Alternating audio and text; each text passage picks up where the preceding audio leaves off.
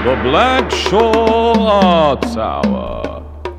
Hello, it's another episode of the Blackshaw Arts Hour, and we are here for real in person. We're back from our holidays. It's me, Ellie Pitkin, and I am with Matt Boothman. Hello, I'm back. Yes, good. We've had a lovely time, haven't we, Matt? Yes. We both went on holiday together. Yep, took advantage of the sun. Yes. Ish. Sort of. I mean, it didn't rain, except on that one day it rained. Yes. And yeah, well, I mean, didn't get sunburned, which is always a plus. It's true. We went to the beach. We went to a lovely place called Deal on the Kent coast with some friends and stayed in a haunted house. Yes, it wasn't billed as such. No, I'd have been even more excited about going had I known how haunted it would be. But it was very haunted. Yeah, fully stocked with haunted objects. Which is very suitable for today's episode because we will be talking about our upcoming event. It is, of course, our annual Scare Slam. Tickets are now on sale, so exciting times. I'm waving my excited bells of joy. I haven't got my tickets yet. Are there going to be enough left? Well, they only went on sale today, so I think you'll be okay. Okay, phew. But, you know, go quick to your keyboard to tap a bye-bye. I will do that. That's going to be the official blurb. It's on the press release. Great, okay, well, we'll talk about that a little bit later. First, we're going to do a thing that we usually do at the beginning of a show, and it's this thing.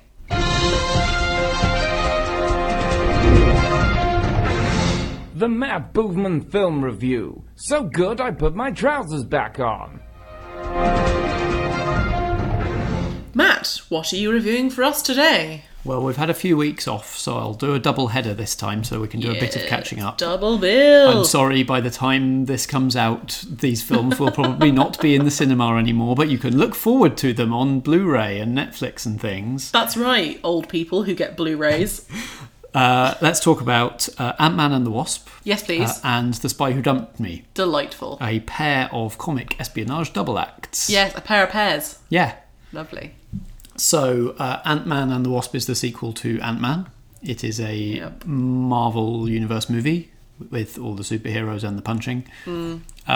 And this time, Evangeline Lilly's character, Hope Van Dyne, the Wasp, actually gets her name in the title. She does. Proper equal billing. Still comes second, but, you know. Yeah. It's a step in the right direction, Matt. Yeah. So it's one of the lighter. It's like one of the lighter stories available from the Marvel universe. Yes, it is. It doesn't take itself as seriously as things like the Iron Man. Yes, or the Infinity War, which is the last one that we had from them. Oh my god, so serious. Yeah, so it's a bit of a palate cleanser from that. And it is sort of corporate espionage hijinks with a bit of heist thrown in and superpowers. It is. Car chases. Yes. It's good. It's very good. It's very funny. Yeah, it's quite an optimistic film. I thought, like overall, it's kind of like the message of it is kind of about letting people in and like working together and not, no man is an island and all of that. Like doing science together and you can achieve more when you're not isolating yourself and sort of not being trusting. Yes, science friends. Yeah, and then Spy Who Dumped Me. Also has sort of stuff to say about that, but I feel like it's a bit more confused. So this stars Mila Kunis and Kate McKinnon. Yep. And Mila Kunis's character Audrey, her boyfriend leaves her, dumps her via text, and then it turns out he was a spy. What? But how did you guess that? You couldn't have guessed that before you saw the film. And the two of them get sucked into that spy life. Yeah, her and her busy mate. Yeah, Kate McKinnon. Yeah, and it sort of I feel like I detect conflict in behind the scenes of this film in terms of what they wanted like the final thing that it leaves you with to be. Okay. Whether they wanted it to be. You can't trust men at all. You can only trust your busy mates. Kill all men. Yeah. Like when it comes to it, when you're in a tight situation, only trust the people who really, really know you. Yeah. But there were also forces in behind the scenes pulling towards a standard hetero, like, got to end up with the good-looking man. The happily ending. ever after. Yeah.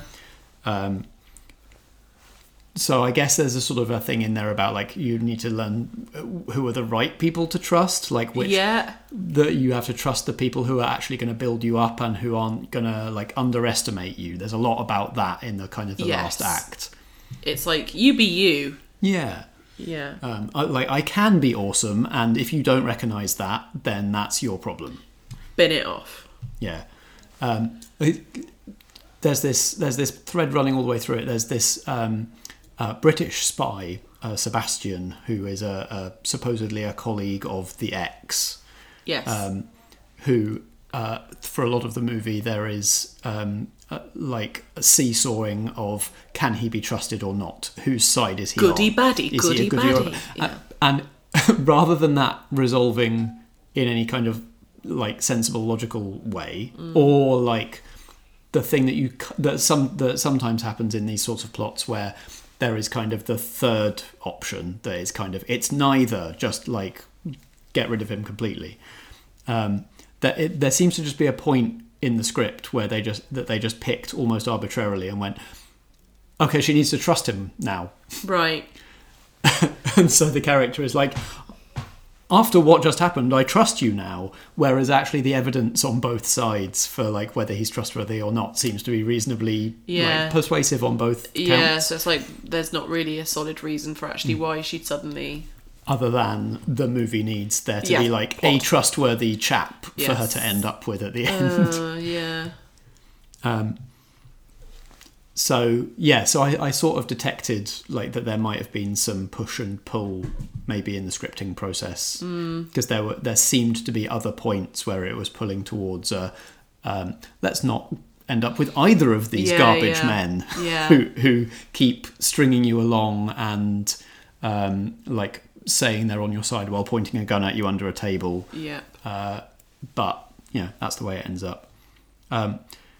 So that kind of behind the scenes conflict caused problems for the first Ant-Man to swing back in that direction again, because there was a change of director halfway through the process. So Edgar Wright was directing it, and then they brought someone else in to finish it off after, I can't remember whether he walked or whether they kicked him. So that caused problems for the first Ant-Man, and so that there were, like, you could almost tell, oh, this scene was directed by one person and this scene was directed by another person, and it just didn't quite stylistically hang together. And thankfully there is no sign of that in Ant-Man and the Wasp. It is much more, like, consistent in terms of its vision. Peyton Reed directed it. It's just a lot more, it hangs together as one thing a lot better. I'm kind of sad to see some of the playfulness gone from some of the fight sequences. That was something that was really distinctive about the scenes that Edgar Wright directed in the first one, was like, so Ant-Man and the Wasp have shrinky growy powers, and that can give you, like, that is an inherently zany thing to be playing with in a punching scenario. And I feel like Edgar Wright understood that and had a good feel for how to get interesting visuals and good comedy out of that happening. Whereas the fight scenes feel a bit more like generic superhero fight scenes in this one. But it does handle the zaniness well in car chases. Yes. So they've introduced shrinky growy powers to car chases in this film, and that is much more fun. Yep. So I don't know whether it's just that it's fresher. Like, I've seen shrinky growy fights before, but I haven't seen shrinky growy car chases before, so that's the bit that grabbed me. I wonder if it was a conscious decision on the basis that, the shrinky growy fighting's been done. Maybe. I want to make my mark on something slightly different. Or even about the characters being more adept at fighting now, because they've had time to settle into the powers of the suits, and because there still was a lot of growing and shrinking of people while they were fighting, just not so much of stuff. So it did have a much more feeling of, like, a serious fight rather than it being fun. But yeah, you're right, the car chases were hilarious. Yeah. So yeah, So while I'm sad to see some of that zaniness gone from that sort of thing, I'm happy to see the movie as a whole hanging together better as a package. Yeah, I agree. It's got a kind of interesting reverse heist plot, Yes. where the heroes have something valuable stolen from them, Yeah. and have a time limit to get it back. And shrinky growy powers mean that the thing that they're trying to get back, like the MacGuffin of the movie, can be something that we haven't really seen in a movie before, fulfilling that role. Whereas the MacGuffin, the thing that everybody's trying to get in Spy Who Dumped Me, is the most generic spy movie MacGuffin ever. Yeah. They almost would have been better off never saying what it actually was, Yes. and just being like, you don't need to know what this is, just all the spies want it. Yes. Yeah, it had to be either what it was or like an antidote. Yeah. They were the obvious options. Yeah. But that's, I think, kind of symptomatic of the fact that Spy Who Dumped Me is just using it is using the generic spy movie tropes of spies need to get a thing, nobody knows who to trust, everybody's very suave, except for our heroes. Yes.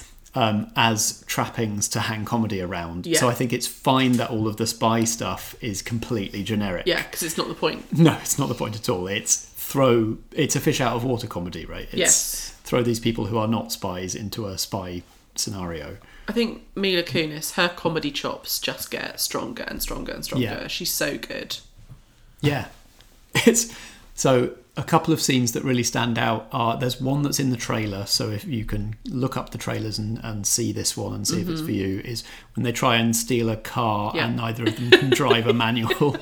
It's very good. So we just have this very, very slow motion collision down a shallow incline. The engine's not even on, is it? They've just taken the handbrake off. They're just grinding the gearbox. Rolling. And a scene where they're both being quite brutally interrogated and trying to prove that they are not holding anything back. Yes, they're being by very, just very honest. spouting every secret that they know about each other. To the absolute sort of nonplussedness of the interrogator. It's very... I want to watch it again, having remembered those bits. Yeah, it is funny. Yeah, I totally get what you're saying about Sam Heughan's character being just kind of a little bit lost, because I think it would have been... It does feel like they hadn't decided at the beginning of the film what they wanted him to be, whether he was going to be good, bad, or neither, and he just sort of ends up being a bit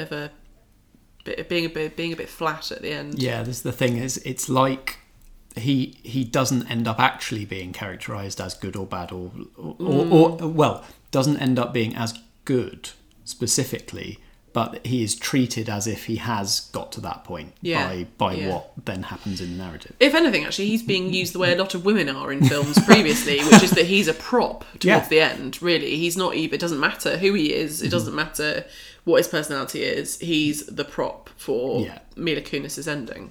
Yes, he is the... he's sort of an antagonist for a lot of it, because he keeps getting in the way of... When their goal is just to go home and get away from all of the violence and everything, he is the one who keeps showing up and bringing them back into it. Yeah. I really enjoyed Gillian Anderson's performance as well. Yes, very, very deadpan and droll. So brilliant. Really, really good. And the nice little backstory to it being that Kate McKinnon absolutely idolised her as a kid and dressed up as her for Halloween. As in, like, dressed up as her...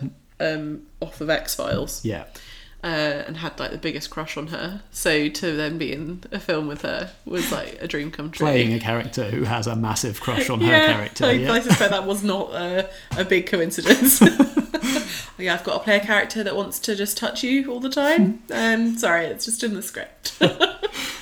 It passes the Bechdel test with flying colours. Good. I think in a train station bathroom was when I just clocked that, checked that off the mental checklist. Yeah. In a kind of like women uplifting each other sort of scene, of which there are several in it. Yes. Which sort of plays into that theme that I felt coming through of like trust your mates and not really anybody else. Yeah. Like, there's this thing going through the whole movie of Mila Kunis's character Audrey feeling a bit stuck in a rut and like always doing herself down and like accepting when other people do her down. And then she's got this massively exuberant best friend, Morgan, in Kate McKinnon's character, who is there to basically just boost her up at every possible opportunity and not let her fall down, which is good. It's a good dynamic. It's great. No, I really, really enjoyed it. I would like to see them working together again, please. Yeah, definitely. We should mention, of course, we've reviewed Mila Kunis on this podcast before, way back in, I think, our first or second episode when she was in the now cult classic Jupiter Ascending. Oh God, it's not a cult classic, man. There might be a cult, literally a cult, built around the film, but it is not a cult classic. Which I think was the beginning of her comedy chops coming through, though. Was it? Yeah. Okay, well, that's good to know. She's very good in Bad Mums. Bad Moms. Yeah. Moms. Which is on Netflix at the moment, if anyone's interested. Oh, good to know. Yeah, and I really enjoyed Ant-Man. I mean, I think Paul Rudd is just always great. Yep. And it has that, like, going back to the beginning when I was saying it's a kind of a nice, optimistic, warm film. Yeah.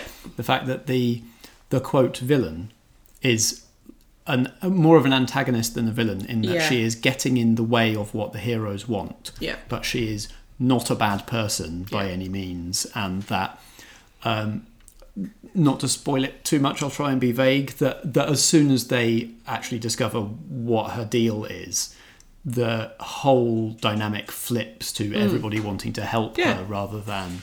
I think it's much better when the antagonist / villain is a person with issues rather than, it's a big green blob monster coming to get us. It's like, well, that's kind of limited in its scope, really. Yeah, it's something that Marvel's been criticised for before and that they seem to be getting better at. Yeah. I guess as they bring in different scriptwriters and stuff. Yeah. And I have to say, with Ant-Man, make sure you watch the post-credit sequences, guys. Yeah. The mid-credit sequence, yes. I think the post-credit sequence was the one that I thought was basically not worth it. Oh, yes. Yeah. Yes, I agree. Yes. Yes, I did stay to watch it and then I was like, eh. Yeah. But I mean, nothing after the mid-credit sequence was going to be particularly interesting. This is true. I was shook, guys. Yeah. So shook. Brilliant. Well, would you recommend seeing both of those things? I'd recommend both of them, yes. Excellent. How about you? You've seen them both as well. Anything more to add? No, I added bits as we went, but I suppose it might be worth adding from a purely shallow point of view that anyone who enjoys Outlander for Sam Heughan's good looks, he still looks great in The Spy That Dumped Me. So I presume he doesn't wear a suit in Outlander. He doesn't. He wears a kilt. So it's a different kind of brilliant. Yeah. Yes. I mean, I also really visually appreciate Kate McKinnon, so, you know, something for everyone in there, I think, pretty much. They both get to wear some good outfits in that film. And Kate McKinnon does an amazing aerial acrobatics also. It's a lot of spandex. So there really is something for everybody. Anyway, we will move on now. I think I'm just going to demonstrate before I explicate. We're going to play a little clip of the Scare Slam from last year, and then we'll have a chat about this year's plan. So, pop this in your ears. Okay, back to the scary. Ooh. See, this is the thing. I always want to make jokes, but really I've got to keep you in the zone. Ooh. Next up, I don't know why I bothered trying to get you in the zone, because I feel like this one's probably going to be funny. This is The Fatberg of Whitechapel by Rhys Connolly. Now, I unfortunately have just got it in my head that I need to call Rhys Fatberg from now on. He seems fine with it. Rhys is a writer and theatre maker based in East London, originally from deepest, darkest Northumberland. He grew up next door to a Victorian cemetery in a household of one-eyed cats, dead farmers' ghosts, garden fairies, and a thing made of rags that lived in the attic. It probably explains why he loves scary stuff so much. He is involved in 2 productions at this year's horror festival, having written and co-directed Mr. Mushroom and written and directed The Stomaching, in which he also performs as a psychotic nun. You've come off really balanced here, Rhys. Mentally, I mean. So everybody, give it up for The Fatberg of Whitechapel. It's Rhys.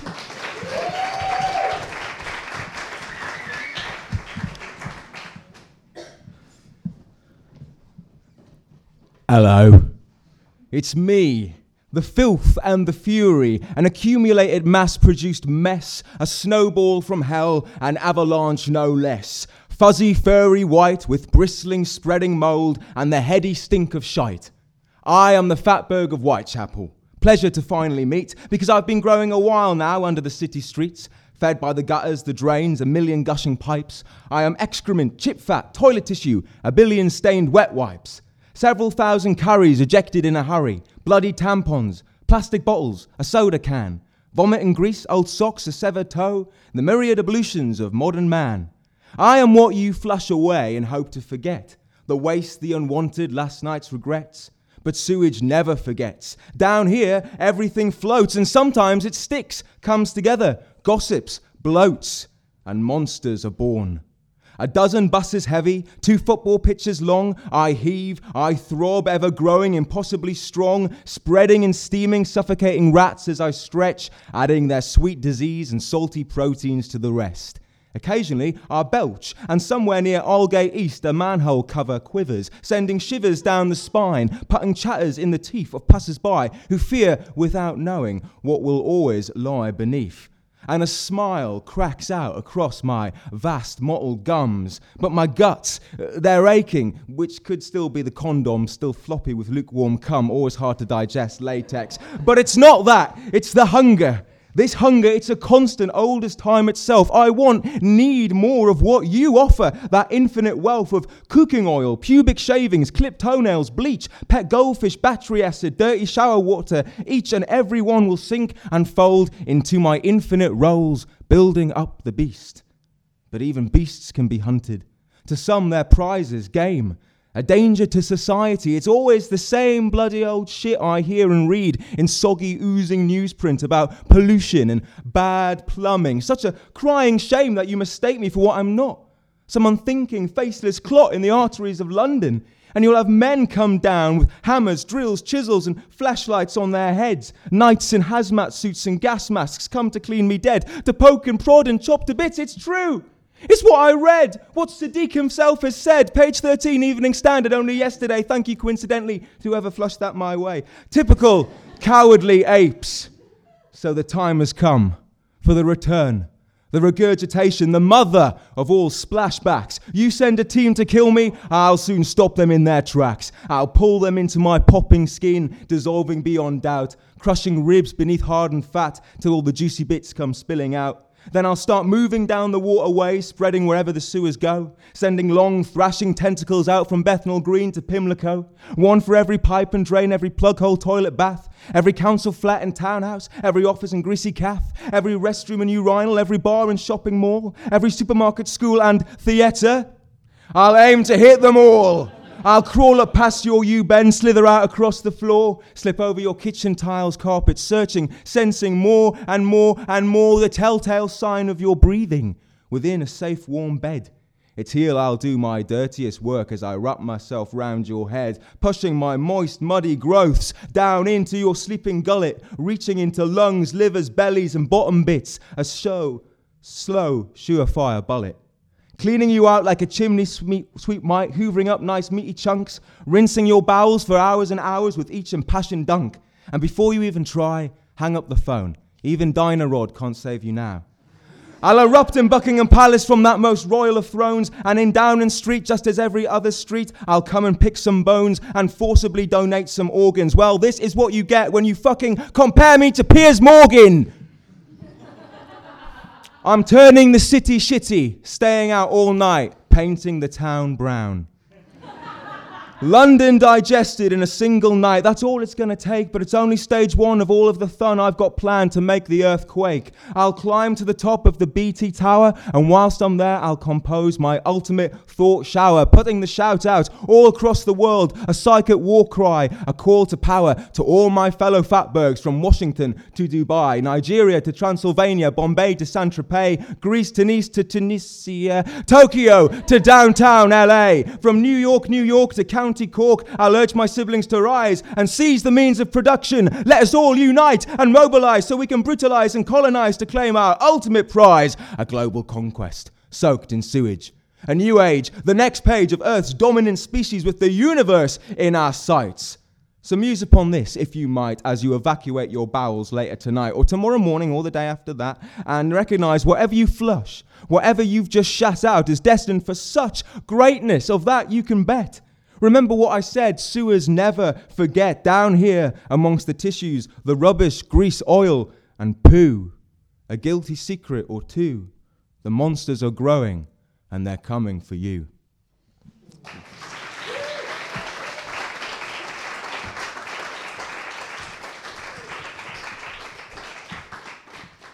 The Blackshaw Arts Hour. Ooh, that's a tasty treat. I've got chills. Are they multiplying? They are multiplying. Good niche reference. Not that niche. So this year's Scare Slam is going to be the same format. It is stories that people tell standing in front of a microphone, in front of an audience. That can be things that really happened to them, or they can be poems, or they can be extracts from novels, or they can be short stories. Pretty much any kind of spoken word is what we're looking for. Up to 5 minutes. All the information, guidelines, etc., if you would like to take part as a performer, are on our website, blackshawonline.com. And you can also go there to get tickets if you just want to watch the show and get the bejesus scared out of you. It's on the 12th of October, which is a Friday, which I believe is party time. It's at 9:30pm, so you've got plenty of time to get there and have some food and whatever after work. And tickets are a very reasonable £12 or £10, depending on whether you are a full price or concessionary person. Yes. That's all the information, right? I'm overwhelmed by all the information. Oh, I should say it's at the Old Red Lion Theatre. That is true, yes, in sunny Islington. Yes, not always sunny, probably not at 9:30. And probably not in October, I guess. No, but it's definitely in Islington. And it's by Angel Tube Station. So easy to get to, folks. Very. So I hope we'll be getting lots of exciting applications to perform. The deadline, if you want to submit, is midnight, the witching hour, on Friday the 28th of September. So you have time yet to send in your submissions. And if you're writing something, you don't have to necessarily perform it yourself. If you're not comfortable doing that, you can appoint a person. Absolutely. A performer. Yes, indeed. And that is good. We are happy either way. You can speak your words through their body like they're a ventriloquist's dummy. Good. All right. Well, I think we can talk now about something that is pretty much just as scary as the Scare Slam, which is the plight of women in the world of arts and indeed the world in general. Should we start with the world in general or the world of theatre? Let's start with the world in general, shall we? And narrow down. Great. World in general. Fantastic company that are friends of Blackshaw, Non-01, have got a fantastically wonderful project going on called Put Her Forward. And it is essentially all about the fact that in the UK, there are not very many statues of ladies. Are there, Matt? I have not seen very many, certainly, so I believe their statistics. So yeah, according to their website, which is non01.com, there are 925 public statues in England. Would you like to guess how many of them are women? Well, it should be roughly half, right? Or slightly over? Should be, shouldn't it? Slightly over. 158 are of women. So 158 out of 925, which actually is not as low as I was expecting. I was expecting lower. Expectations were low already for this. Yeah. But unfortunately, it gets a bit worse because when you take out royals and mythical women, that's women who didn't even ever exist, we're left with 25. Oof. And compared to 900 and some, that is not a good proportion. No, it's not. So 25 women who existed at some point in our history and did something that was deemed worth remembering. Other than being born with a crown on. Yep. Then they also say there are more statues of men called John. Oof. And there are more statues of goats. We just love our statues of goats in this country, apparently. Yep. So they've been doing brilliant work getting people to nominate women who have inspired them, and it can be people who are, I say in quotes, normal people. Plebs. Plebs, that's right. Peasants. You might have seen the hashtag put her forward all over the interwebs. That's what that's all been about. Mm-hmm. And they've now selected their women to be statuified. They have. That's a word. And I believe, as we record, they have in fact completed the statuification process. So what this is a fun sort of technology inspired thing. Once they had their nominations or their final list of women to statuify, they went around and they scanned them all and have 3D printed statues of them based on actual scans of them. So they're really, I've seen a few of them and they're really cool. They're a foot or two high. And put them standing on a little plinth, and they look great. It's very cool. Technology and art coming together.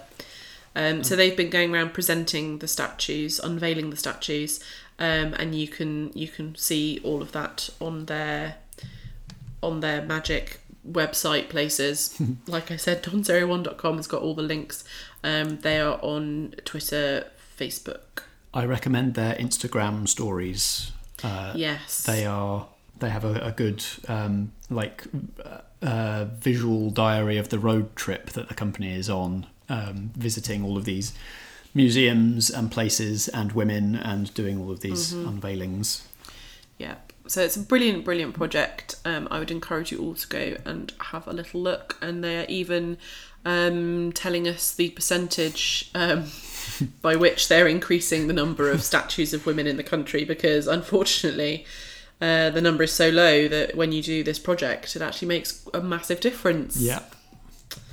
So there you go. Yeah. Very Who says good. art doesn't have real achievable results sometimes? Such deliverables. Measurable outcomes. Oh, so tasty. Oh, rubbing my funding application knees as we speak. Okay, so narrowing down our field into the world of theatre. Yeah, specifically the world of West End London. I think is it West End? It's off West End London theatre. Yes, that's right. So for the past few years, Victoria Sadler has been putting together the statistics on female written plays being performed in these London theatres. Yeah, in a selected 8 major London venues. Yeah, so those venues are the Almeida, the Bush, the Donmar Warehouse, the Hampstead, the National, the Old Vic, the Royal Court and the Young Vic. Yep. They're the big ones. And they've been ranked according to their inclusion of female playwrights on their in their programme of the year, pretty much. So the list usually comes out around this time of year because this is the point at which theatres have announced their entire season up to the new year. So this is the point at which Victoria Sadler can crunch the numbers. Yeah. So she looks at just the raw numbers of how many plays did each theatre programme over the year and how many of those plays were written by women. Yep. But she also looks at factors like how long did each play run for, and where the playwrights came from in certain cases, and which spaces in the theatres they were programmed in. Yes, because otherwise the numbers can be somewhat misleading. And unfortunately, quite a lot of the female playwright plays had much shorter runs and were in smaller spaces. Yeah. So no women in the Olivier, but several in the Dorfman, which is the National's smaller space. Yeah. I love the Dorfman. It's lovely. But the Olivier is very prestigious, and it would be good to have not all dudes in there. It would. Sausage fest. So at number 1, which, as she notes, is surprising. So doing the best is the Hampstead. Surprising because it has not done very well in this list in previous years. No. So, for example, Hampstead Downstairs, 6 out of the 8 plays were written by women. with at least half coming from women of colour. So that's some pretty good action going on. Yep. The other factor to be looking at there is that apparently a lot of them are American. Yep. So even when a theatre is programming a decent number of women, they're still not necessarily celebrating homegrown talent. Yeah. So there are a lot of female British playwrights knocking around this country, just unable to get produced. Yeah. So at the downstairs at the Hampstead, 6 out of the 8 were written by women, all living and working in Britain and Ireland. But on the main stage, there's 4 production from women, but only one was written by a British writer. The others were American women. What other kind of things of note did you pick out from this, Matt? So there were a couple of just astonishingly short runs. So Pericles at the National, adapted by Chris Bush, was actually on the Olivier. The only British woman performed on the Olivier this year, but it only got 3 performances. Yep. 3 performances when the standard run is how long? In the Olivier, weeks, months, 12 weeks, I'd say usually. And I like that she's making the point that theatres seem to think they should be aiming for 50%, and if they get anywhere near that, that's brilliant, pat on the back, and certainly never consider exceeding 50%. Like, that would be terrible, right? That would be a step too far in the wrong direction. Yeah, wrong direction, exactly. Yes, it's the all caps. Here's a little secret. You don't have to stop at 50%. Yeah. Specifically in the, again, in relation to the Olivier, this point was made, so Rufus Norris, the artistic director at the National, has said in press conferences that some of the women playwrights that he has programmed have actually requested not to be in the Olivier, right, for whatever reason, and that can be a valid artistic choice. Absolutely, it can be to do with a lot of factors, but the point is, if you're commissioning a certain number of women and none of them want the Olivier, that you don't have to. You can then commission more women who might want the Olivier. Yes. You should go, the ladies don't like the Olivier. We'll give them the small space. They feel more comfortable there. Noting that towards the bottom of the list, again, same as last year, Old Vic. So at first glance, she writes, the Old Vic Theatre's 3 out of 9 plays being written by women puts it on a low par with the Bush. But the problem is, as it goes on, that Annie B. Parsons' 17th Century is only running for 4 days. Ah, yes, that was the other very short run. 4 days. And Sylvia is only running for 3 weeks. And that's 2 out of the 3 female written plays are having a 4-day and 3-week run up against the male plays, which are getting 8 weeks each. Yeah, and the Old Vic is starting from a long way behind. After, I seem to remember when we talked about this last year, that under Spacey's tenure, I don't think he programmed a single woman, did he? I think there was one, and it was a co-writing credit. Yeah. So it's like probably by accident. And Donmar Warehouse is at the very bottom. So yeah, which is again, there's a point there to be made about women in the top jobs and whether that has a trickle-down effect to more women being programmed, because Josie Rourke is the artistic director there. Yep. And has when she leaves at the end of the year, she'll have been artistic director there for 10 years. Yep. She's only ever produced 2 plays by women in that whole time. 10 years. So she's almost on par with Kevin Spacey, because he was there for 10 years as well. Yep. So, I mean, that's sad, isn't it? It's sad, but I guess the call to action to take from it is do better. Yes. I mean, there's not a lot. Could do significantly better. It's difficult to know what we or people listening can do other than like shout loudly about how this is unacceptable?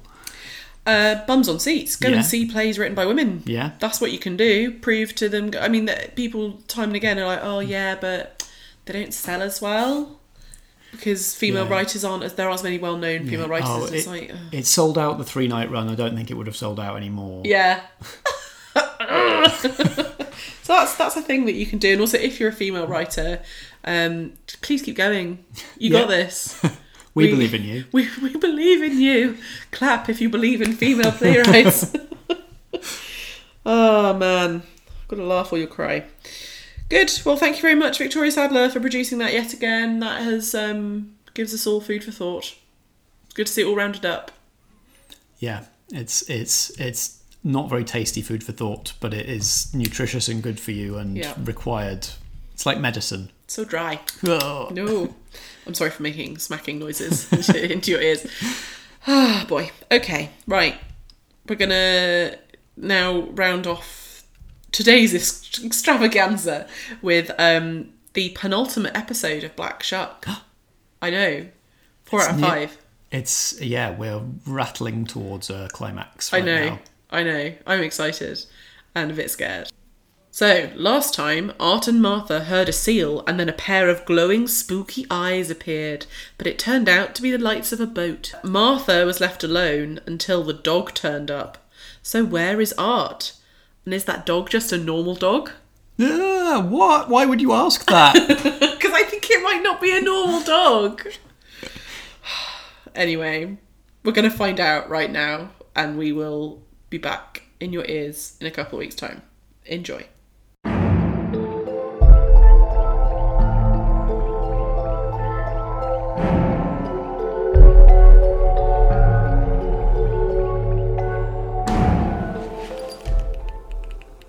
Come on, pick up. Art, when you get this, call me back. I could really use you now. You must be out of reception or have you dropped your phone. I mean, it can't get much worse. Art, if you get this, I haven't moved. I can't leave 3 bags and I can't carry 6, especially as the moon's gone in. So try sticking to your promise and not being a numpty.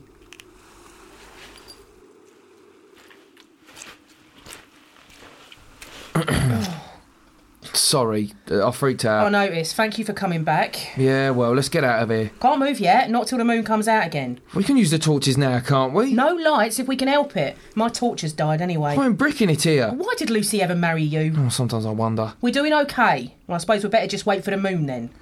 Maybe we don't have to. Look, there.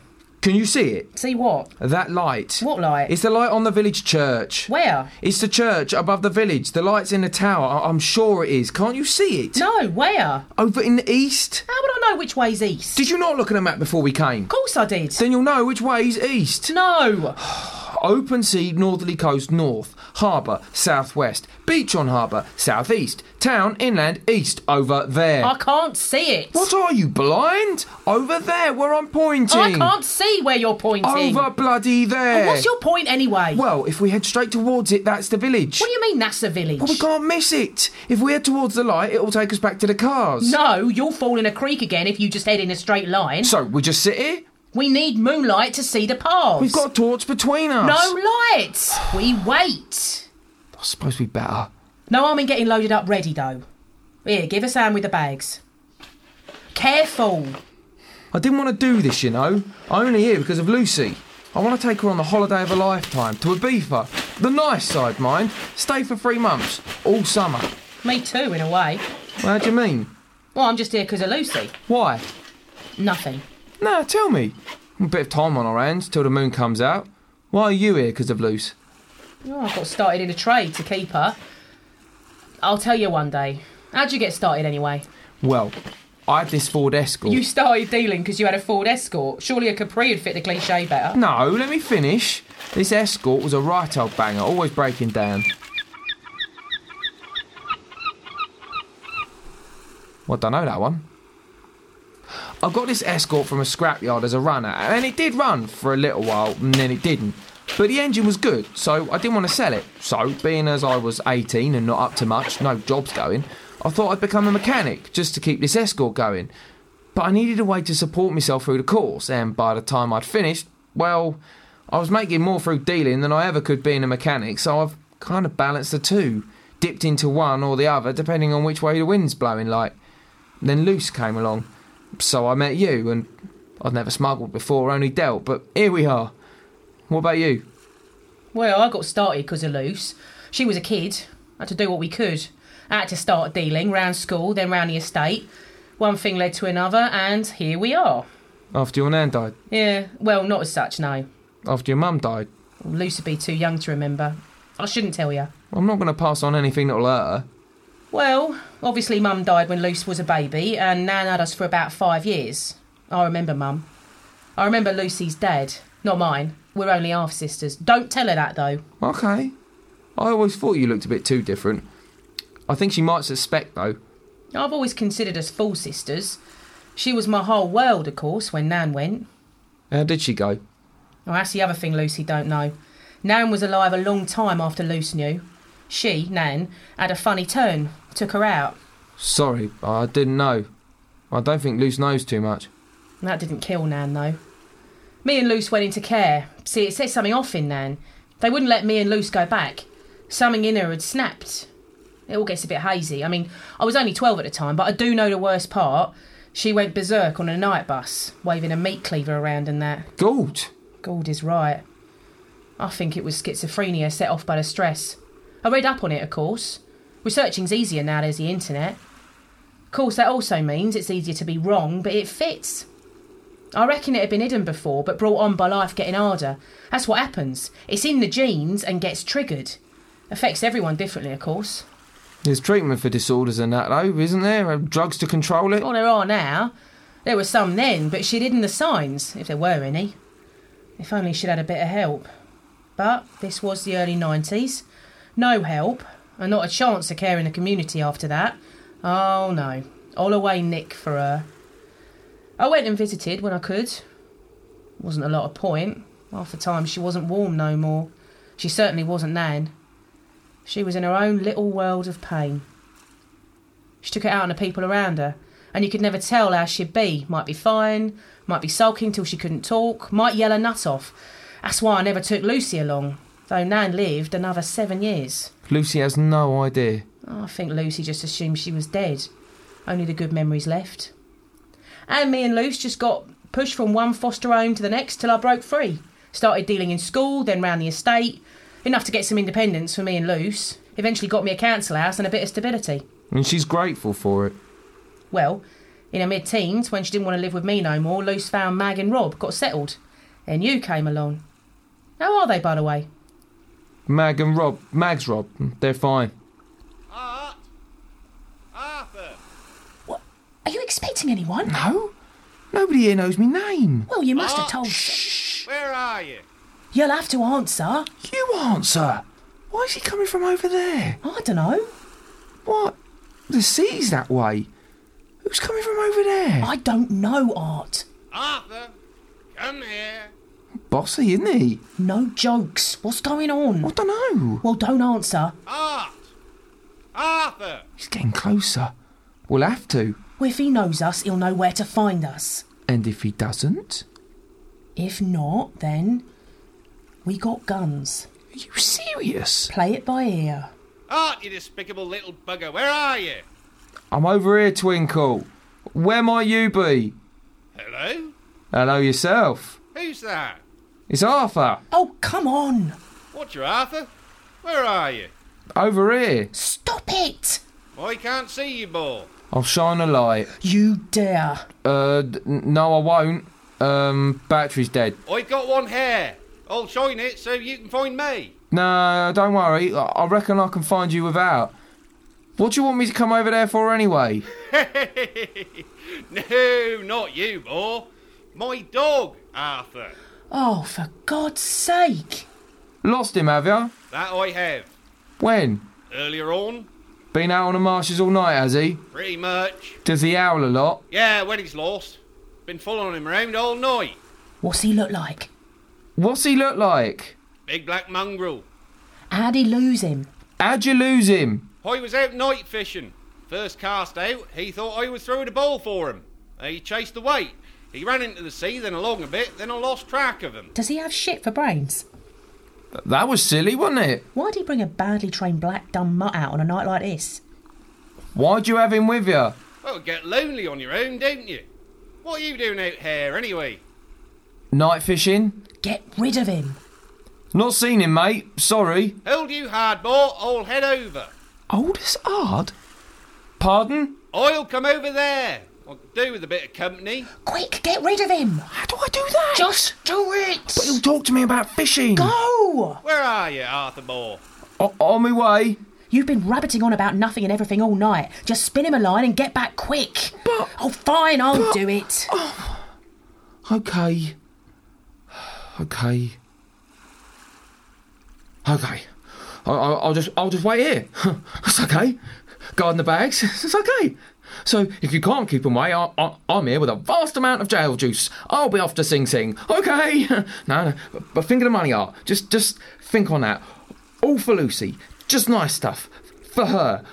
And what could you tell her? Okay. I haven't made the sacrifices you have, but at least I'm not a blackmailer. No, so here I am, just me and 6 bags of bad. Plenty of money if you don't get caught. If you don't fall in a pothole and drown, or get buzzed by the RAF, or tread on a weaver fish, or upset a farmer with a gun, or an omen dog, or any bugger else who's wandering about on the marshes tonight. Oh, it's a stupid bloody place. Who come here for a holiday? And keep your voice down. Oh, freaking K.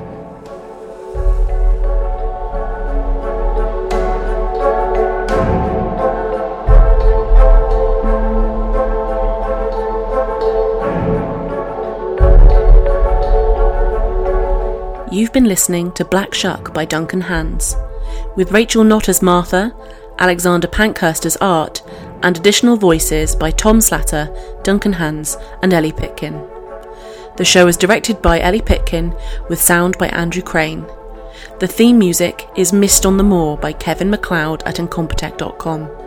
This was a Blackshaw Theatre Company production.